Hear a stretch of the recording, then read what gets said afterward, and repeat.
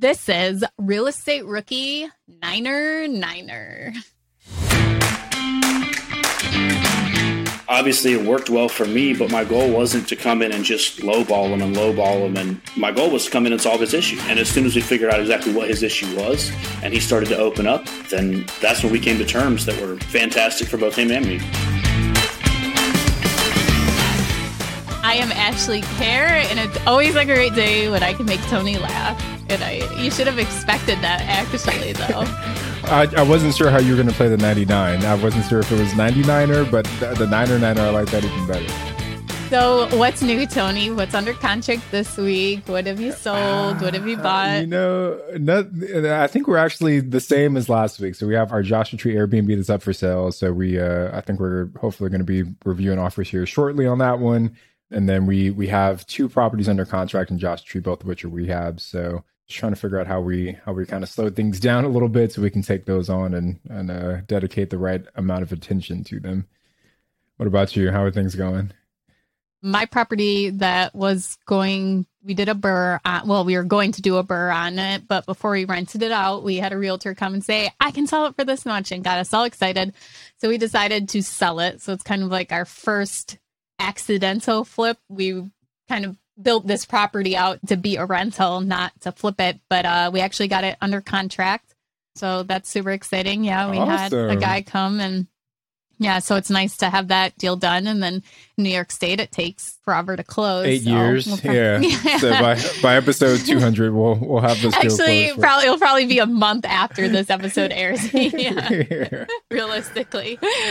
But so that's super exciting to do that. It's actually kind of sad because I love this property so much, and the property taxes are so cheap on it because there is a landfill near it, and the landfill company takes care of almost all the taxes in the area. So are you guys going to 1031 into something else? Like, is that the plan? Or no, actually we're not. We've thought about it, but we're actually not going to do that. Okay, that's good. Sometimes just take the gains and be happy with it, right? So I don't know, we'll see. And I think we're both going to be at least in the meantime maybe working on different projects, so we would have to buy something together again to do that. So we have to figure that out. We just signed a contract last night. So as of right now, no, we probably won't do a 1031 exchange. Okay. And it's not going to be that huge of a gain. Yeah. This was a $27,000 house they're talking about that I purchased it for. So, but if you follow me on Instagram at Wealth from Rentals, I will do a full whiteboard breakdown of the numbers once it gets closer once to it all closing. closes. Yeah. Which again will be in about 6 years from now. So just follow Ashley in about 6 years, and then we'll see how this one turns out. Yeah. Well, we had a great guest on today, right? Yeah, and we once again, everybody, we used it to our benefit to get questions answered that we wanted to know. So our guest today has started out doing a flip, and then to a rental, and then to a mobile home park. And I can't do math in my head, but how many times did he triple, quadruple the number of pads in his mobile home units from one park to the other? So super great growth and scaling. But Tony does a great job of asking him questions on how exactly to set up seller financing. And our guest today, Ed, he does a wonderful job of explaining those steps, what to ask, and then after you actually agree on seller financing, what happens next? So what does the paperwork look like? How is that all handled? So if you want to learn about owner financing, this is the episode. Yeah, I think the last thing, I think he did a really good job of just talking through the mental aspect of starting, of scaling, and how he broke past some of the fears that tend to hold a lot of other rookie real estate investors back. So just lots of good gems throughout this episode. Well, before we bring Ed on, make sure you guys are subscribed to our YouTube channel, Real Estate Rookie. We put out videos of the podcast every single week, and we also put out extra videos that are tailored specifically for rookie investors and what you guys need to know. Are current interest rates making you depressed about cash flow? What if it didn't have to be that way? Rent to Retirement has 2.99% seller financing available on turnkey properties. You heard that right. That's a seller-financed 2.99% interest rate where the average cash flow is over $900 per month. They also have options where you can put as low as 5% down on multiple investment properties with no PMI. Rent to Retirement is the nation's leading turnkey investment company that understands what it takes to be successful in today's dynamic real estate market. Their reputation speaks for itself with more 5-star reviews than any other company on the BiggerPockets website. Rent to Retirement offers fully turnkey properties that are newly built or renovated, leased and managed, allowing you to invest with confidence in the markets that offer the best returns. To learn more, visit renttoretirement.com. That's renttoretirement.com. Or text REI to 33777. Again, text REI to 33777.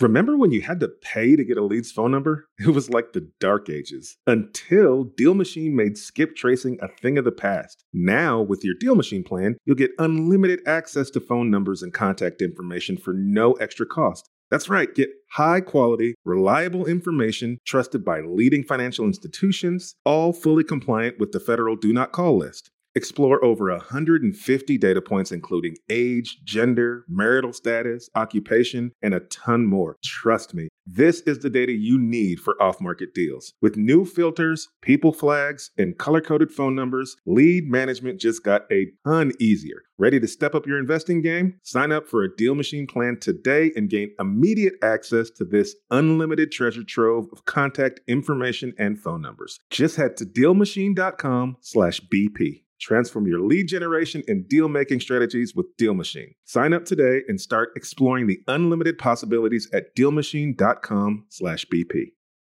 We know, and you all know, why it's super important that good tenant screening is absolutely critical to your management process. Luckily, RentRedi, the comprehensive property management software, has a new feature that makes tenant screening a complete breeze. In addition to TransUnion certified tenant screening, RentRedi now offers proof of income verification. So RentRedi's automatic tenant proof of income verification ensures an in-depth check of each applicant's financial stability and earnings. With Plaid certified tenant income and asset reports, you can see a potential tenant's income summary and total earnings by month. It's time to say goodbye to that whole gut check tenant screening and feel confident renting out your property with RentRedi. Now, RentRedi is included in your pro membership at BiggerPockets. If you're not a pro, they're offering the 6-month plan for only $1. Visit rentredi.com. That's RentRedi.com and use the code BP Investor. That's BP, like BiggerPockets, Investor for 6 months of RentRedi for only $1. Ed, welcome to the Real Estate Rookie Podcast. Happy to have you on, brother. Hey, thank you so much for having me. Excited to be here. Yeah, so I know you've got an amazing story to share, but before we start dropping all the knowledge on everybody, give us a little bit of background about yourself, Ed. How'd you get started? Where are you coming from? Absolutely. So I am from Mocksville, North Carolina, originally. Raised there, just about 45-ish minutes north of Charlotte. And yeah, background in real estate, I really, at a young age, I wanted to learn how to build wealth. That was pretty much it. And so I started reading books. I found a parallel in real estate. All the books I read had real estate in them, so I figured it'd be a good thing to learn. Actually, pretty much everything I learned came from BiggerPockets. I started Googling real estate podcasts and such and found BiggerPockets and been learning ever since. And I've had the good fortune of being able to pick up a couple deals in my investment career so far. Can you give us an overview, Ed, of where your portfolio is at today? Yeah, absolutely. So I have got one single family home. I have a 6-unit mobile home park and set to close on a 51-unit mobile home park next week. That is so exciting. I'm going to have so much to talk to you about this episode. But let's go back to the very beginning. How long did you analyze? How long did you research before you actually pulled the trigger on that very first deal? So I started really learning probably about 18 years old, learning. My first deal ever was actually in South Carolina. My older brother lives there, and my first deal ever was purchased with him. There really isn't a lot to unpack on this deal. He pretty much called me, said, "Hey, Ed, I have a deal." I had some money saved up from working. I ended up giving it to him, and we flipped that property and ended up making out pretty well on it. My first solo deal, it was about a year and a half of analyzing, and finally decided to pull the trigger on one. With your brother on that first deal, did you guys talk about investing? Was this his first deal too, or was he kind of already into flipping houses? So he had actually had a mobile home park at that time. He had a small mobile home park at that time. And this was his very first flip, though. Okay, awesome. Exciting. So let's talk about that, partnering with your brother. Sometimes people say don't partner with family if something goes wrong. How did you guys set up your partnership and how did it work for you guys? So for us, we were both equity partners in the deal. He ended up handling most of the transactions since the property was down there in South Carolina where he lived. It's about 2 hours south of where I was living at the time. But really, I gave him the money, wrote him a check, took it down, gave him the money. He ended up purchasing the property from there. And I was 19 at the time. We had no formal agreement set up or anything. It was just kind of an understanding of what we were going to do. I'm fortunate that I come from an amazing family, so it worked out doing that. But I also, I understand that in some cases it doesn't. What would be your advice to a rookie investor that's looking to do the same thing? Would you have done anything different, or what are some things that worked really well having a partnership with your brother for the first time? So one of the biggest things for me was it wasn't a solo deal, really. And my first solo deal came a good while after that deal. But it was really nice to have, so my older brother, he's 34-ish, so he's over a decade older than me. He has more experience in it. It was really nice to be able to do a deal with him, just mostly from the learning aspect of things. So he was a little bit more knowledgeable in the nitty-gritty of how a deal actually works. I had an overview, but he handled a lot, or helped me learn a lot of those kind of things.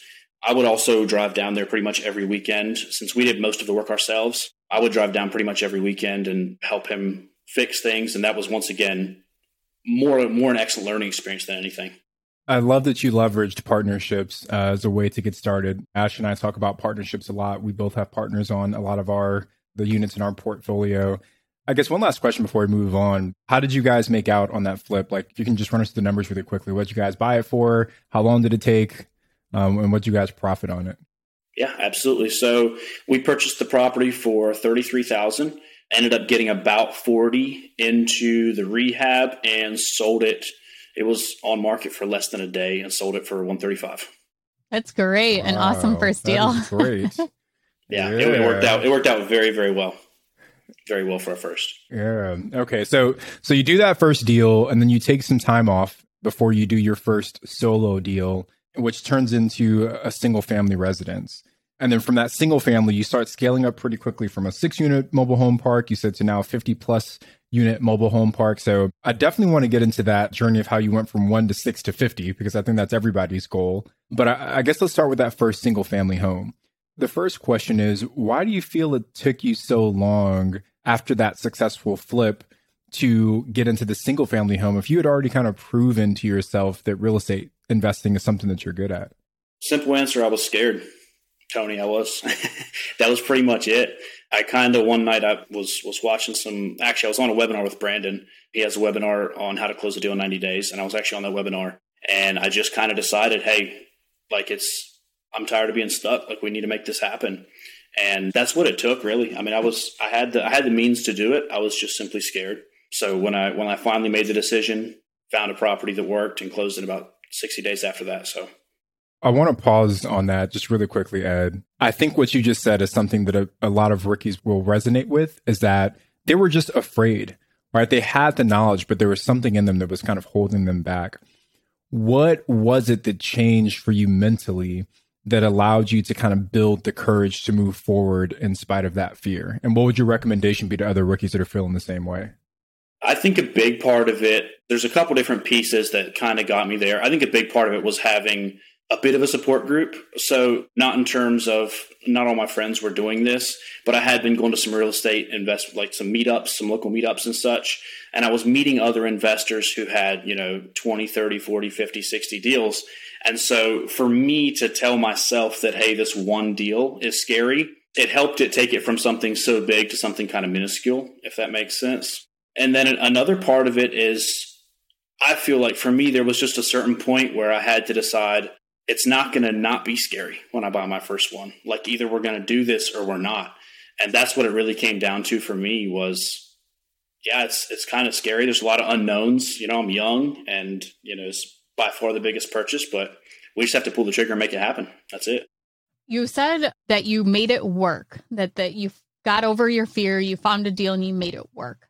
How did you know that it was going to work? Because that's a big question that a lot of people have when they're jumping into it. How did you verify numbers? Did you consult with somebody who told you it was going to work? How did you know that first deal was going to work? So I had been listening to a lot of Bigger Pockets podcasts. Like I said, I had been networking. I had been taking webinars and just talking with as many people as possible to try to find out how to analyze a deal and stuff like that. I did start once again at about age 18 when I started getting serious about real estate and wanting to purchase my first deal. I started previewing a lot of real estate. So I would go out and look at as much real estate as possible on weekends or whatever to try to, and, spend a lot of time on Zillow or Realtor.com, whatever, to try to figure out the market and say, hey, this is what a good deal is. When I found this property, I really didn't do that many things right. I didn't have my numbers nailed down to a T, but I did have a great general idea of what that market what a house in that market should go for. So when I saw, hey, this is bedroom, bath, square footage, and this is the price it's going for, there was a tenant already in it. So, even if it's not great condition, I knew it was livable. I saw the number and I said, hey, this is a good deal. And then, quite frankly, there's a portion where you don't know 100%. I don't think there is a way to know 100% on your very first one. You kind of have to take a bit of a bet on yourself and say, hey, other people have done it. I'm going to do it, right? We can figure this thing out and come into it with that attitude of understanding. I don't think there is a way to know 100%. We know the numbers. We know where we're at. So let's figure it out. Let's make this work type of thing. So I think it seems like that you knew that if there was something that went wrong, you would figure it out. You looked at what these worst case scenarios could be, and you knew that you could overcome them, that you could get past it because you had gotten to a certain point where you knew the deal would work. There was just that maybe 5% chance it wouldn't work, but you knew that you were knowledgeable enough and you had the resources and you had the connections and you had that year of analysis paralysis under your belt that you could make it work. And you were very determined to get that first deal. So congratulations to you for getting through that, because that is a huge mindset shift for somebody to actually just push forward and go forward, knowing that something could go wrong with something. But the fact that not even like you planned, but you knew that you could overcome whatever was going to happen if something did go wrong.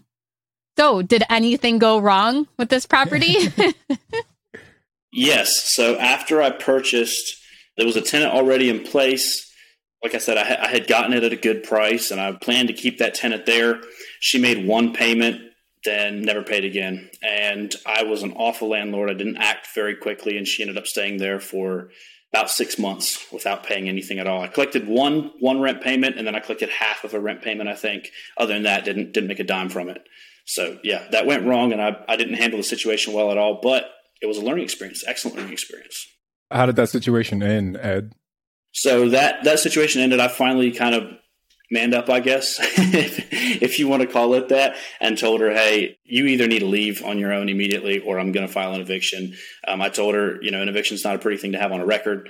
So it'd be easier for both of us if you just leave. And she accepted. So, and then she just left.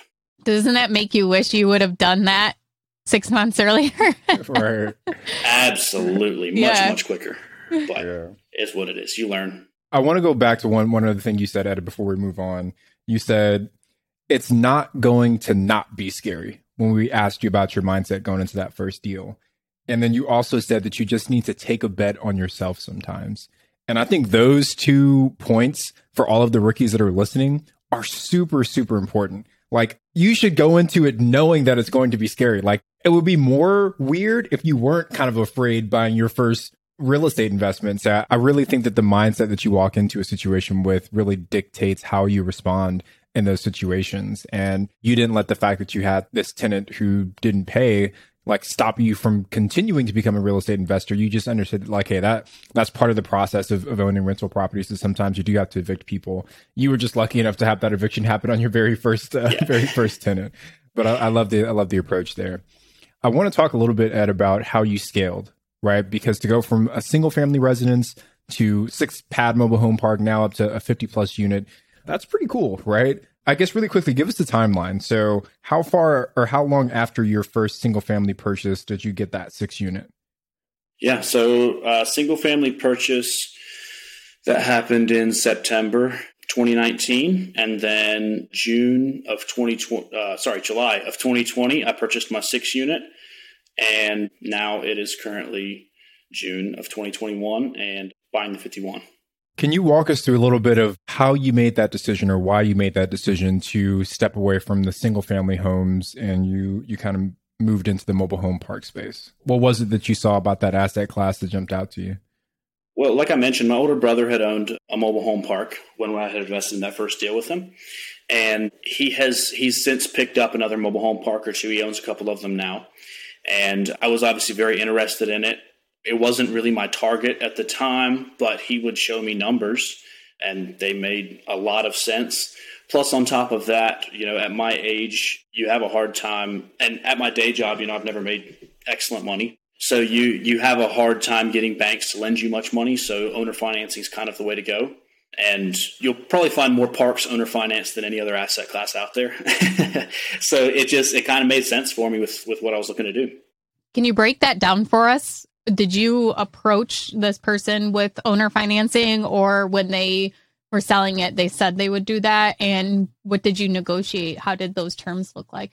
Absolutely. So I used the money from that very first flip and also some money I had saved up just working to buy my single family, and I purchased that one cash. After she moved out, I continued to fix up that property and get it reappraised and everything. So I did own that property outright.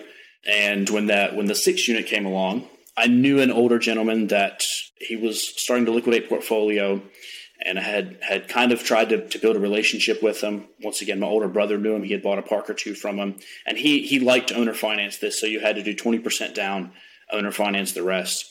And that's how he liked to structure the deals. So I had talked to him several times before and kind of tried to stay in contact and say, hey, whenever you have a park that you want to sell, please let me know. I'll be the guy to buy it.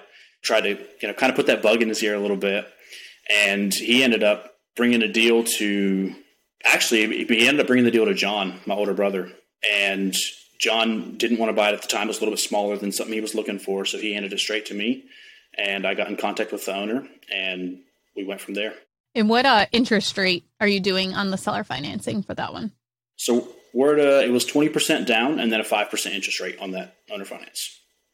And that's not bad. Yeah, that's maybe a point higher than what you'd get at a bank right now. But also you don't have to pay closing costs. You don't have to go through the hassle of bank financing. And then is there any balloon payment, or what is it amortized over? Yeah, it's fully amortized over 15 years. So it'll be life of loan. Yeah. Mm-hmm. Nice. I guess just one other follow-up question onto there. Like, in terms of the actual, value add play for this mobile home park, is there an opportunity for you to go in there and increase the revenue or decrease expenses? Like, where did you see the value in this asset? So with this asset, it's like I said, 6-unit mobile home park. I own the land and the mobile homes, so I own both. It is 4 of the units were good to go. They were all under rented. And then 2 of the units the one needed just a bit of rehab. The other one needed full rehab. So I have since gone in, I've raised rents to market rent. I've redone 3 of the mobile homes. I've got 1 left to do. I had 2 tenants leave, so I redid their mobile homes, then I did 1 of the other ones. And I still have 1 mobile home to finish the rehab on. But yeah, we right at doubled the income that it was bringing in. Wow, you guys doubled the income. That is amazing. Usually see the ability to double what the rent is. So sounds like you got a steal there. You keep saying that we went in and did this and we went in and did that. Are you doing all of this rehab work yourself, or is there someone else that you're working with? No, when I say we, I mean me and my property manager. So really, it's just my property manager going in and doing everything. I have a manager that manages all my units for me. He also does all the rehab. He does everything. Is this a third-party property management company, or this is someone you hired that works specifically for you? This is somebody that I hired that he works specifically for me and my brother. So he manages all of our stuff. Awesome. Yeah. That's great. And then are you guys using any software or anything like that to collect rents, or is he going and collecting them? How is all of the back end stuff for the property management working? Yeah, absolutely. So actually pretty new to that part of things. I'm still getting a lot of stuff figured out, but we have been using Tenant Cloud, and that seems to work excellent so far. I've never demoed that one before. I'll have to look into it. Yeah, it's great. I mean, it's from what I've heard and demoed of other ones, it's very similar to they let you go up to 10 properties for free, and then it's like $35 a month. So relatively low cost, but they allow you to market properties, collect online payments, everything. And you can do, a lot of different separate properties. You can do, multifamily, you can do whatever. So I've liked it a lot so far. In your mobile home parks, for the one you've purchased and the one you have under contract, do these have a public water and sewer, or are they private? The 51 unit would be public, and then the sewer would be septic, but it's public. And then the other mobile home park that I own, that one as well, and septic. Oh, so they're both public, so you don't have to deal with any wells or water testing or anything like that. Oh, that's very nice. What I'm kind of looking into now is there's tons of mobile home parks going up for sale, but a lot of them are wells, and you have to do the water testing on them daily, and you have to chlorinate them, and you have to take care of the pump houses, and there's so much work that is involved, but you also don't have a water bill. So there's kind of like a trade-off. Are you going to pay for somebody to continuously maintain a private wells, or are you going to go with finding a park that has public water? On for each tenant, do they have their own meters on the water, or are you paying the full water bill for the park?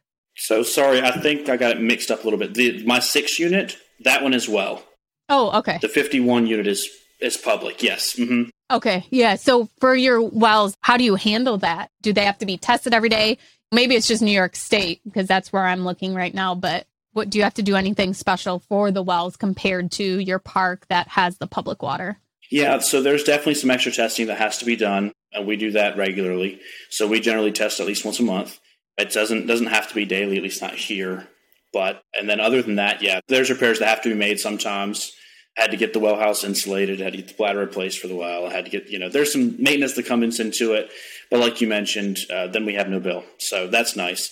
To answer the questions about them being metered for like electricity and such, they're all separately metered. Yeah, and I think what Ashley's really trying to ask is your mobile home park for sale? Everything's for sale for the right price, guys.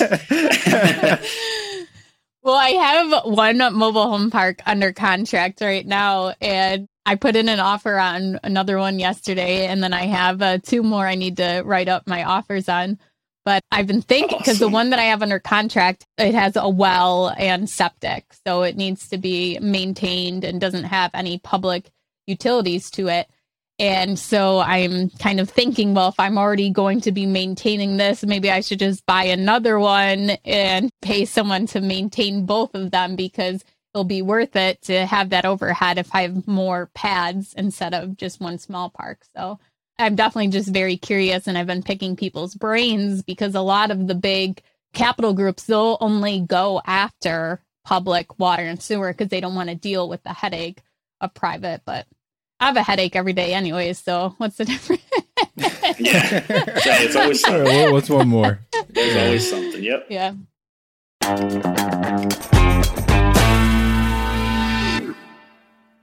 This show is sponsored by Airbnb. Did you know that a long time ago, before I ever started my real estate business, I turned one of my first primary residences into an Airbnb? And that's the extra income that I needed from Airbnb that gave me the confidence to go out and work for myself and eventually quit my 9-to-5 job. And now I have dozens of Airbnbs all over the country. I've even partnered up with the old David Green on a recent property in Scottsdale to take our portfolio to the next level. And of course, we host it on Airbnb. But you don't need to be a full-time real estate investor to start on Airbnb. As a matter of fact, I was self-managing 10 properties while working my 9-to-5 job, so I know anybody can do it. Think about it this way. You're looking for extra income and going on a vacation. Wouldn't it be great to rent out your space and let your property pay for itself while you're gone? I did this one time. I pitched my wife and my roommate, because we were house hacking, on the idea of renting out our home, and it paid for all of our expenses on a trip to Mexico City. So go and give it a try. It might just change your life, just like it did mine. And I really do mean that. Your home might be worth more than you think. Find out how much at airbnb.com/host.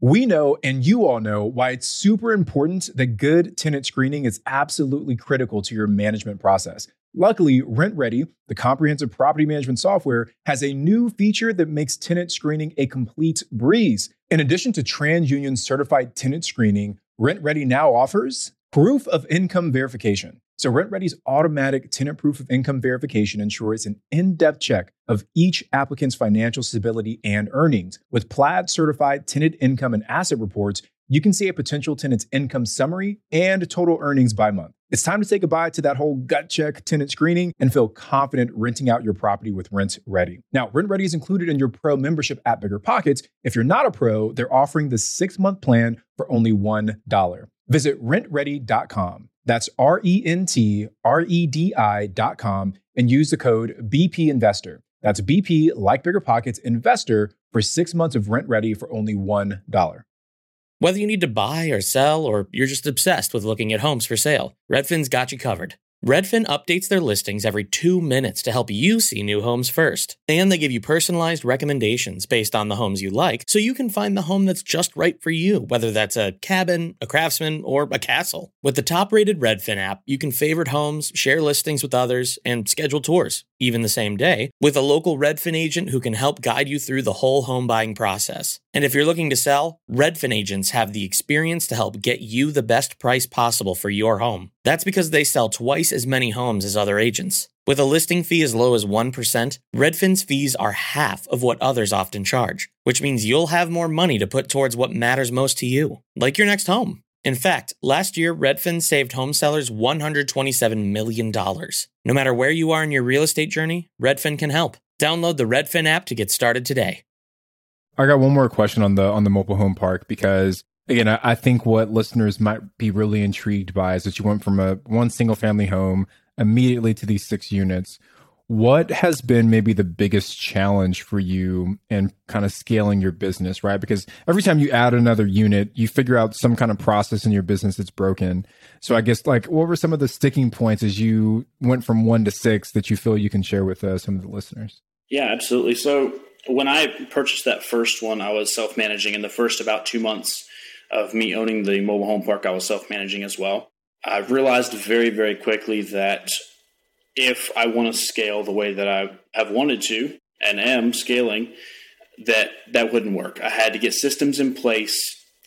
And once that structure was there, then maybe I could look at scaling, right? So that was really my focus. Soon after closing on that park, that was really my focus, is getting systems in place, getting a good manager I can trust, getting the tenant software in place, making sure I have good tenants at market rates, rehabbing the units if I have to, and just making sure that all my bases are covered and we have systems in place so that we can then scale on top of that. Most of that happened after the purchase of that first one. I definitely figured a lot out on the single family, but there's a lot of difference between having one tenant and multiple tenants. So, do you have a plan to go and refinance the park? Either one of these, that after you doubled the rent on one of them, are you going to go and pull some equity and pay off the owner financing and then use that equity to go buy another park? Do you have any plans to do that? Absolutely. That is exactly my plan. So basically burying a mobile home park. Exactly. Yeah, we have relationships with some lenders down here that'll do that for us, fortunately. And exact same thing on the 51. That's going to be our plan on that one as well. The goal to try and grow and scale using to refinance and pull your money out. And I think that's a huge benefit of getting the seller financing is a single family and duplexes. A lot of times they're not as expensive as a mobile home park would be. So it's a lot easier to come with a cash offer. But on these mobile home parks, first of all, sometimes they're hard to get bank financing on, especially if they have the wells and the septics, and you have to get all that testing done before a bank would even put financing on it. So be able to have that owner financing and then go and fix it up and to increase the rent and increase the whole value of the park to get that bank to come in and do an appraisal. You're not paying that closing cost twice by going and getting bank financing right away, then fixing it up, and then refinancing again with a bank. So I think that owner financing is a huge, huge resource for anybody that wants to do this with a mobile home park right off the bat. For the 51 unit, do you want to break down how you purchased that one and what the seller financing looks like on that one? Yeah, absolutely. So This was, to be honest with you, this was a bigger deal than what I had been looking at. I was definitely looking to purchase. I'm always looking at real estate. I was definitely looking to purchase, but this one here was a lot bigger than what I had been looking at. I did bring in a partner. Ironically, it's my older brother, John. So we are in this. It's my first partner deal. We are in this together. And it was, like I said, it was a lot bigger than what I had been looking at. But at the same time, I can't say no to an opportunity. So I decided, I got in contact with the owner and I told him, I would love to purchase. Can we sit down? We did. We sat down and talked about it a little bit. I told him, just kind of laid out what would work for me. Right? And I told him, I have no idea if that'll work for you. And if it doesn't, that's fine. It was great meeting you. But this is what's going to work for me. And at the time he said, no, I don't think that's going to work. I said, look, totally understand it. I appreciate you meeting me. We went on our ways, right? Didn't think much of it. About a week later, I got a call from him and he gave me terms that were actually substantially better than what I had told him. So on this one, we are doing a certain amount of dollars down. I think it comes out to about 15% down. And then the rest of the park is owner financed at 0% interest. So did he really just want more money down? Is that really what it was? Yeah, he wanted a certain amount of money down. And there's reasons for it that I can't really say because it's kind of personal to him. Yeah. But he wanted X amount down. He really didn't care about getting a lot out of the park as far as total amount. He really didn't care about making interest. He just wanted to collect a check. That's it. And I threw it out there.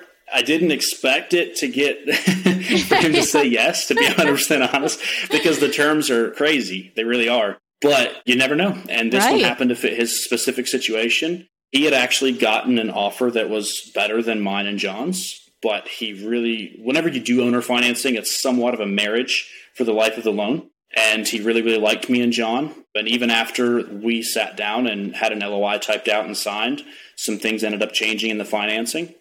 And he was more than happy to accommodate because he liked us. He wanted to sell it to us. And that was having that rapport with that owner was the thing that's getting this to the closing table. I don't think I've ever met anyone who's gotten seller financing at 0% interest like that. That is like, I need to bring you and John with me the next time I go negotiate on a deal because that is amazing. Yeah. But I think the point though, Ed, is that it sounds like you were able to solve a problem for the seller, right? And it was your ability to solve this problem that allowed you to get such favorable terms. And I think when we as real estate investors, when we're negotiating with sellers, when we're trying to find the right terms, we should keep the focus on how do we solve the problem of the seller, not necessarily how do we maximize our own personal position. And if we go into it with that approach, I think then it does become easier to build rapport because the seller understands that you're not just trying to like beat them up to get the very best possible deal, but that you genuinely kind of care for what's in their best interest. So, man, kudos to you guys. 0% interest for the life of the loan is literally free money. That's crazy. I was just going to say, I thought that I was really good because I had got 3.5% on seller financing. And now we know that's not good enough. Ashley. Hey, that is excellent. To this day, I didn't know people owner finance is 0%. To this day, I'm still the only person I've met that's getting that. So I haven't ever seen somebody else get that. But I think, Tony, you absolutely nailed it with, you have to come at it. At least most people are selling because they have something they want to solve, right? Whether it's they're an old landlord and they're tired, or they have X bill come into their life and they need to liquidate for a specific reason. I mean, you're spot on there. It really is about that. And what it comes down to being able to approach that and be able to talk to them and say, hey, this is where I'm at. And this is what'll work for me. If it doesn't work for you, that's fine. But why are you selling, right? Let's see if we can meet somewhere and make something that works well for you and for me. My goal wasn't to get this property at 0% interest. What I had offered him was actually some interest. And he came back and said, I don't really care about that. Let's switch this. Let's do 0% interest and switch this, right? And obviously it worked well for me, but my goal wasn't to come in and just lowball him. And my goal was to come in and solve his issue. And as soon as we figured out exactly what his issue was, and he started to open up and we started to open up about where we were, then that's when we came to terms that were fantastic for both him and me. One last question. How long did you guys go back and forth on negotiating that? It was about 3 weeks, being in contact almost every day. Long, very, very long negotiation. At least for me, it felt like a year and a half. I think too, to kind of add on to what you guys were saying about being open and finding out what their problem is and how to solve it, it's really about listening, to make sure that you're listening. And I feel as though our situation is very similar with the recent deals we just did, because I took an offer in and ended up leaving with a better offer. And I went there 3 different times, was there 3 hours each time at least. But I was listening to everything he wanted, everything he was saying, and he wanted a certain monthly amount. That's what it came down to. He didn't really care about interest rate. He didn't really care about the terms. He just wanted, so I should have offered 0% interest. But it was just because I listened to him, and that's really what he cared about. He needed some money to build a house, and he needed a monthly amount every month. And I think that is such a valuable thing. And it's definitely taking me some time to learn that, to listen and to not just walk away and be like, okay, well, this is what I'm willing to do. You don't want to do that. You don't want to work with me. Fine. And like go on to the next thing. So it's so important to sit down and listen to the person as to what they want. Let them do the talking. Don't try to justify. Don't try to explain why this is going to work for you. Listen to what they want and then try to make the terms fit around, because we all know in real estate, there's so many different ways to actually put a deal together, especially as you start learning about different creative financing ways. There's so many things you can do. Jay Scott was just telling me how him and his wife were working on getting this property forever, and this lady just wouldn't sell. Finally, they figured out why she wouldn't. It was because she didn't know how to move. She lived in the same property for, 50 years, and she didn't know how to move to another property. And they said, we'll take care of it. You tell us where you want to go. We'll have the movers come. We'll have them pack you up, and we'll have them drive the truck. You just follow along, and they'll meet you at your new place. They'll unload everything for you. And they got the house. That was the only issue that was stopping this lady from selling. And so I think that's a great reminder to everyone to take a minute and to pause and to listen instead of just trying to rush and get the deal and get it how you want it. So I think that's awesome how you guys have figured out this deal. And like you said, it took 3 weeks going back and forth, but I'm sure well worth it. Absolutely. Yeah. Worth every second. Yeah. Yeah, so one more follow-up, Ed, on the actual, like how you guys are facilitating the seller financing. I've never done a seller finance deal, so I'm curious what kind of paperwork goes into making this legitimate? And then, I don't know, just like how are the payments actually handled? And how are you keeping track of the loan balance and all those things? Like walk us through the kind of back end part of setting up seller financing. Yeah, so it's not crazy complicated. You come to terms with the seller, and generally on a deal like this, we'll write up an LOI. It's a letter of intent. And, you kind of go back and forth, and you can tweak this and you can tweak that and whatever. As soon as you have agreed on that, then at that point you get both buyer and seller signature date and send that off to whatever attorney you're going to have draft up the contract. Generally, we'll have an attorney draft up the offer to purchase and let him know the terms of the loan as well. We'll make sure the terms of the loan are in that LOI. And the attorney pretty much takes care of all that, all the paperwork, drafting all the documents. And then really from there, you get an amortization schedule just like you would any other loan. It's just in paper form generally. And from there, it's just like a normal, you just go to closing and everything else is pretty much normal from there. Does it get recorded though, like a typical real estate transaction? Like does the purchase and sale agreement get sent to the county's office and like all that becomes public record? Like is the amount of money that you owe to this seller public record as well? Or is it all kind of like behind the scenes? So to my knowledge, it's all public record. I know in my state it is. So it varies state to state. So sometimes in owner financing, the seller will retain title to the property. In North Carolina, it's a title state. So when we close on an owner finance property, that title, that deed goes to Byler Capital, my company. And then the only way that the owner could ever get that back if something were to happen would be to foreclose just like a normal purchase. In other states, it's different. Ashley, how is it for you? Is it the same kind of process in New York? Yeah, ours is the same. You can take title and they basically hold the mortgage. So they have a note against you and they can file a lien against your property as the owner financing, which I'm most in the scenario that I've done it a couple times. All of the owners had wanted to do that, file first lien on the property. And then there are times, especially when you get up into bigger deals like multifamily, you can have the seller take a second position lien where maybe you don't have enough money for the down payment. So you're getting bank financing and you need maybe the seller to hold the second position note for maybe $100,000, and then you're going to bring the other $100,000 for the down payment. So that's pretty common too, to see that where there's owner financing for that second position. Well, thank you guys for the breakdown. I'm taking notes here. That way, when I go out and try and get my first seller finance deal at 0%, I know how to break it down to them. Tony will be back next week telling us about his seller financing 0%. Okay, let's move on to our mindset segment. So, Ed, we just want to know when you were doing your analyzing, or maybe even before you started researching about real estate, did you have any kind of big shift where you thought it was going to be like this, an expectation, and then now that you are an investor, that it's actually different than what you thought it was going to be? Yeah, somewhat. I think one of the biggest shifts that I've seen in my own mindset is, first of all, what I thought was big versus what I currently think is big. Your mindset definitely continues to grow. Another thing was really, I mean, it's very similar to, but it seems so like, before I purchased a piece of real estate and I was just learning, it seemed so like out there and so big and so scary. And once you get into it, you realize pretty quickly it's not, at least for me, it's really not nearly as complicated as I thought it was in reality. It's just doing the work, and it's not that hard to learn. It's not that complicated, really. It's not easy. I'm not saying that, but it's relatively simple. Man, you took the words out of my mouth. I've used this kind of analogy before, right? Where people mistake easy and hard with simple and complicated.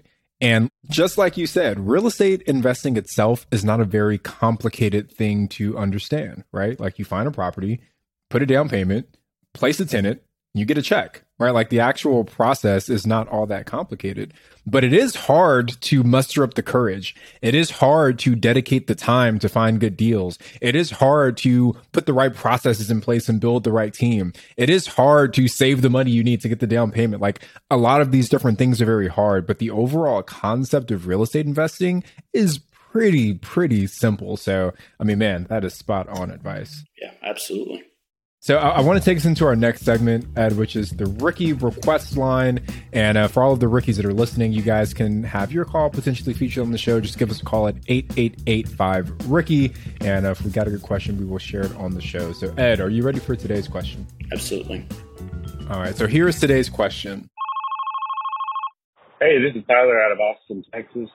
I was calling to ask you guys what the process is, seller financing from, let's say I find an off-market property and I negotiated seller financing. What would be my next step? I think the big misconception that happens with seller financing is that everybody would just love to do it. I tend to see that a lot, or I'll also have investors that come to me and ask about my seller financing and how I've been able to structure that on these deals. The ticket is, from my experience so far, has been finding landlords that are done with the business pretty much. You're generally not going to get a seller finance deal from a 30 or 40-year-old guy that plans to go purchase more properties. You might find that occasionally, but it's rare. Generally, when you find owner financing, or your target, if you're looking for owner financing, your target needs to be a landlord that's done with the business pretty much. He's just tired of tenants or he's just retiring from the business. And you can structure it to him that way because he's not so much planning on reinvesting the money as he is living off the money. And I think that needs to be your target seller. And then from there, it's really not that simple. Find what number works for you as far as the amortization and what monthly number works well for you. Present it to him. Go into negotiations if you need to. And once you have something nailed down, just simply bring it to an attorney and have him handle the rest. Yeah. And Ed made a great point there as to who your target seller should be. And I think you have a huge advantage if it is an off-market seller too, because when you tell your realtor you want to put in a seller financing offer and then they relay that to the other realtor and then it's sent to the seller who maybe doesn't even know what that is, all they think is, wait, no, this person's going to owe me money. I've had trouble with these tenants that haven't paid me and that's why I'm selling. I don't want someone else to owe me money now. But if you have the opportunity to be face-to-face with the seller and actually show them what opportunity it is to them, such as the tax advantages, where they're not going to pay taxes on a huge capital gain from just the sale of the property right now. You can talk to them getting the monthly payments like they're used to from tenant rental income, and also how they're going to be making X more amount of dollars unless their buyer is Ed and it's 0%. But you can show them the amortization schedule and show them that, you're going to make $100,000 more off of the sale just in interest too. So if you have the opportunity for an off-market buyer and to get face-to-face with them and just show them the breakdown on paper, print out the amortization schedule, show them how much you'll be paying down principal, how much they'll be making in interest, show them at the end of 5 years, 10 years, what they're going to make in total and how that can keep going on for them. So definitely a huge advantage for off-market deals to get face-to-face. Okay, so we're going to move on to our random questions. Tony, I'm going to put you on the spot today to ask the first question. Yeah, I guess my random question, Ed, and you kind of touched on this already, but I mean, how many of your friends were interested in real estate when you kind of caught this bug? Were you the only one that, like, out of the parties on Friday night that tried to bring up real estate or Rich Dad, Poor Dad, and your friends were looking at you crazy? Just what was that experience like getting started so young? Yeah, most definitely the one and only. I still catch flack for it all the time for talking about real estate. I still get made fun of all the time because they just aren't interested in it, and I absolutely love it. So, yes, most definitely the one and only. Definitely got picked on for it. Definitely still get picked on for it. I don't mind it for a second. I enjoy it. Ed, my question to you is, do you have any certain buying criteria for mobile home parks? Are you looking for a certain cash on cash return? Are you looking for a certain amount of cash flow per unit? Are you only looking in markets with a population of X? What is your buying criteria for mobile home parks right now? So at the moment, I do have very strict criteria, but it's not, from what I've found, it's not the same as a lot of people's criteria. So I need to be able to purchase a deal with no money down. So I need the property I need it to cash flow. I need the monthly payment to be X amount to make sure it cash flows the right amount.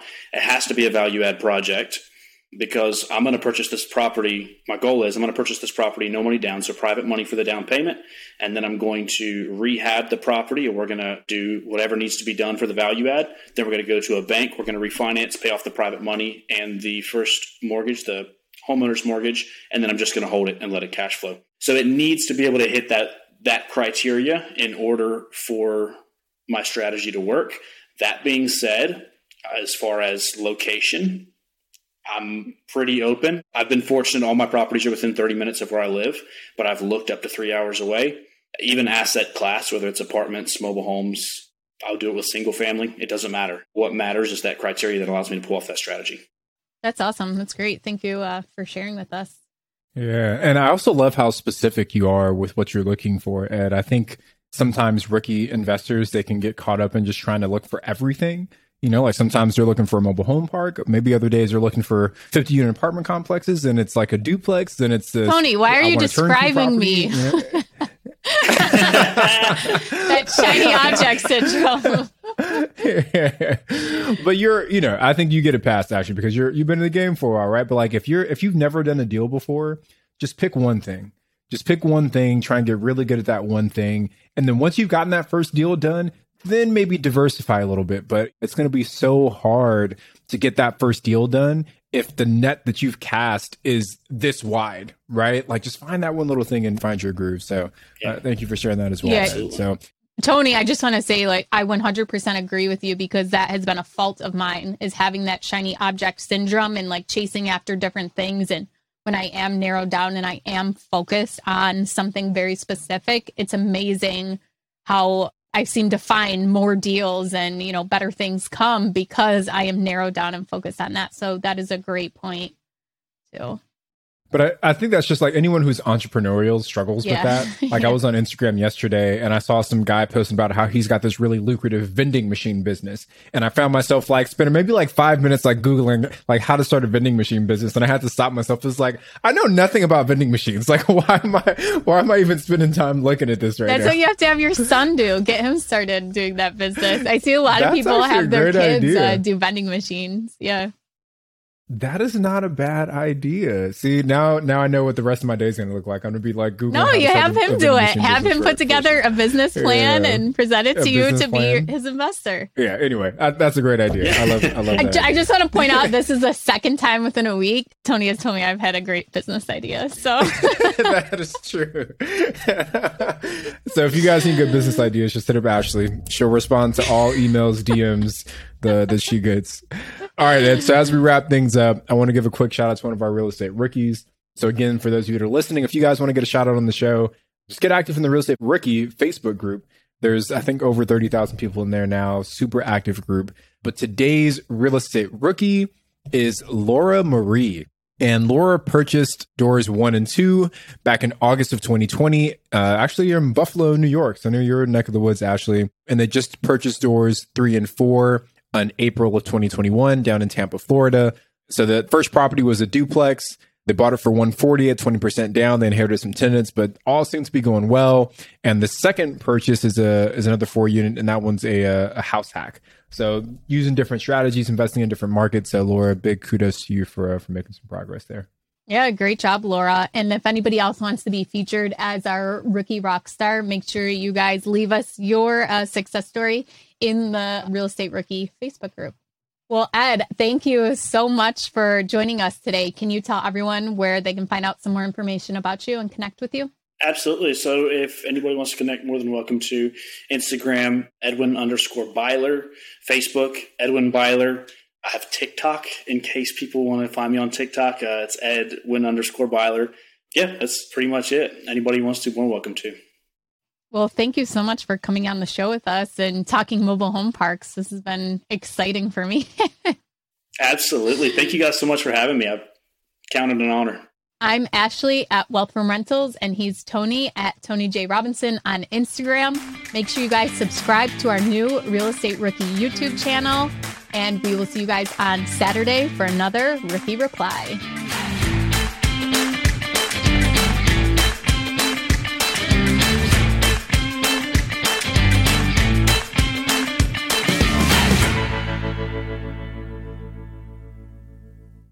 The market is changing and finding your way can be tricky. Rates shift, headlines whirl, but your goal hasn't changed. You want financial freedom. And the best investors know it's not about timing the market, it's about time in the market. If you're ready to get into the real estate investing game or take your game to the next level, finding an investor-friendly agent is your next step. With BiggerPockets Agent Finder, you can find the right agent in minutes. Just head to biggerpockets.com/deals, enter a few details about what and where you want to buy, and boom, instantly match with an investor-friendly agent who fits the bill. These local market experts can help you navigate the neighborhoods, analyze the numbers, and take action with confidence once and for all. There's free resources only available at biggerpockets.com/deals. Get an agent, get the deal, and get closer to financial freedom at biggerpockets.com/deals. That's biggerpockets.com/deals to find your investor-friendly agent today.